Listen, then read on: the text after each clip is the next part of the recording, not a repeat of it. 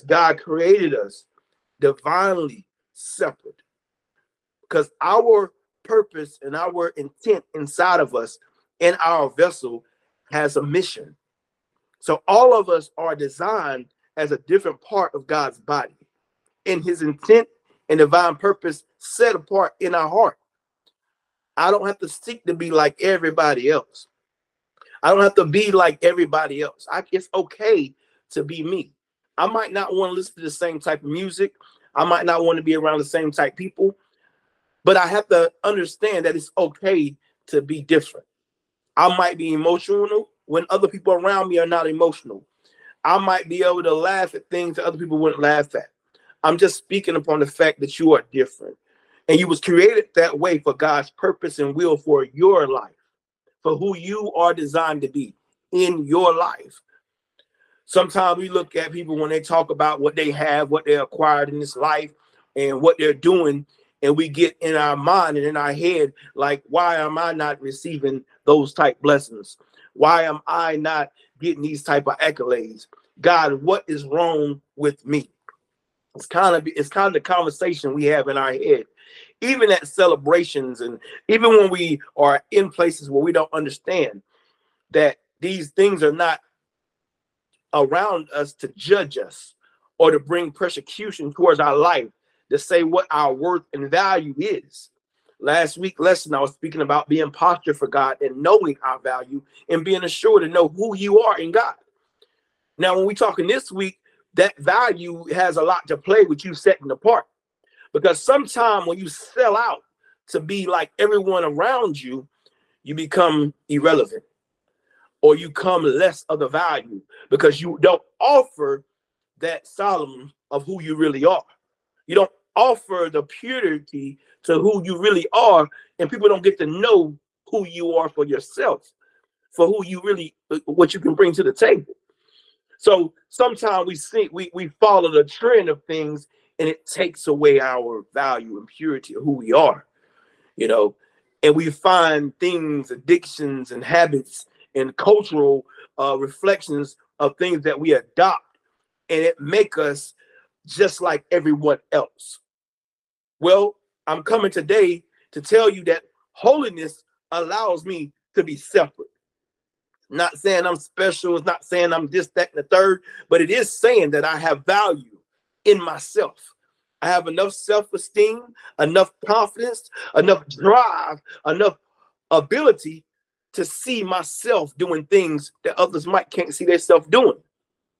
And when I have that, now I can walk in my sonship or my daughtership and who God is calling me to be. So when I set myself aside, now I realize I didn't like hip hop. I just liked the instrumentals. I didn't really like, doing all this other stuff that I adapted to, fighting or whatever, all these things, whatever you adapt to in your community, whatever you adapted to bring you a sense of I'm like everybody else. I'm okay. It's okay to suffer like everybody else. It's okay to have these feelings. But see, most of us never share the heartfelt feelings of being in that environment. We just adapted.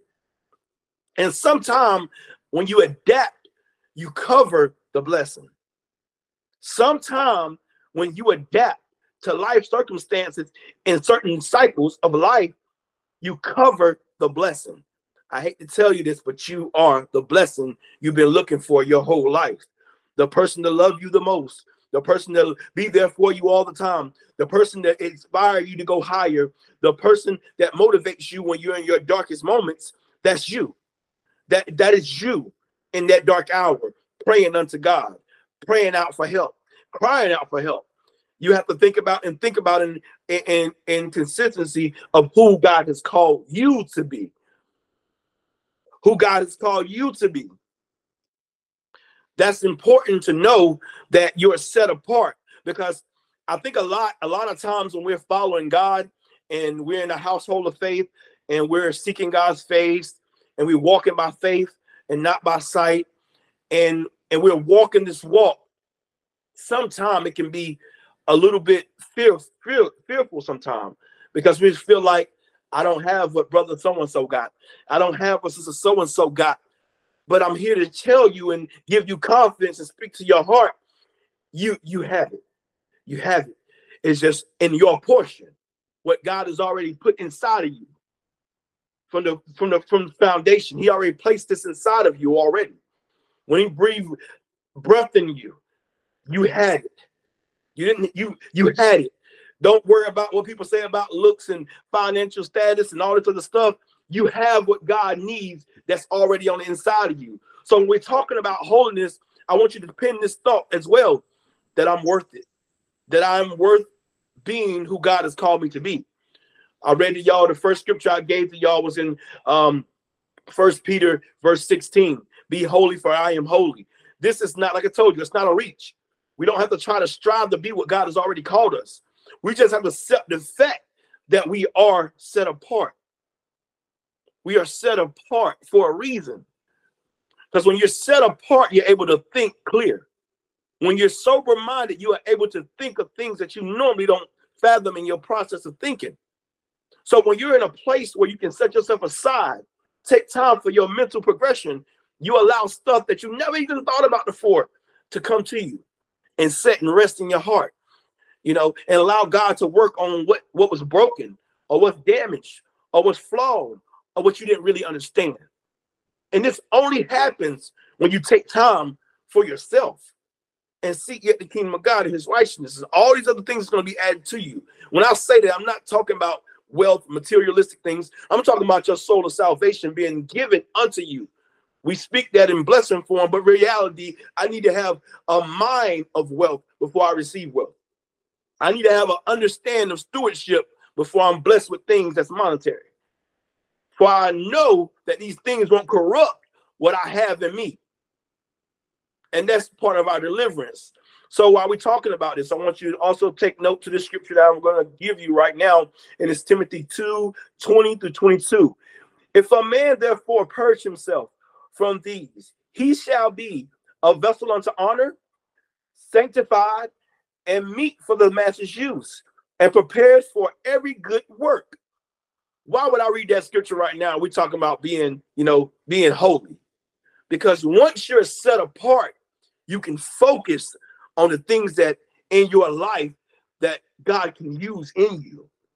See, most of the time when we walk around in conviction and not deliverance, is because we're holding on to things that we've done, sins that we have adapted to our life, to say that's culture, things that we allow in our spirit to be our clutch, whether it's hurt, shame, things that we just ain't forgave people about, or things that we think people should be punished for. And we carry these things or these vices a part of us when we go in before God and trying to get understanding of who we are. But I'm telling you, beautiful, that we have to understand that we were created for a divine purpose. And God has enough grace and mercy in him to heal anything that we're dealing with. But when we're dealing with these vices, it's hard to see self-value. It's hard to see who I really am, because I'm looking at a now circumstance, and I'm looking at where I came from. And when I look in the mirror, I don't see enough in my eyes to convince me that I'm worth the promise of the Lord. But I'm telling you, you are the apple of God's eye. You are his rose of Sharon. These are the things we say and to encourage us to and expound upon our hearts, to tell us that there's more to come in us. Because you have to know in your heart that you're worth it. You got to understand the reason of this holiness separation before this world is that I don't adapt and culturalize pain, anger, and rejection. And I don't let that be my norm.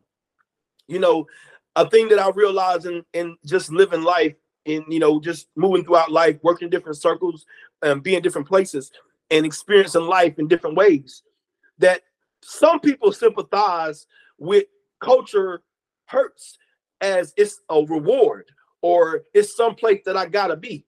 Like the struggle conversation with those who are struggling will say, man, I can't wait till a day I can get enough money. Man, I work so hard, man. I try to be what I need to be for my family. I'm speaking this in hurt.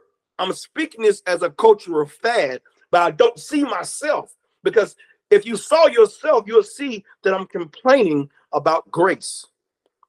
I'm complaining because I mismanaged my blessing. Earlier, I told you What you cover up with cultural norms is a blessing. Who you really are is a blessing. But if you take the eyes of the wicked and you take the eyes of holiness, you're never going to see that you're blessed.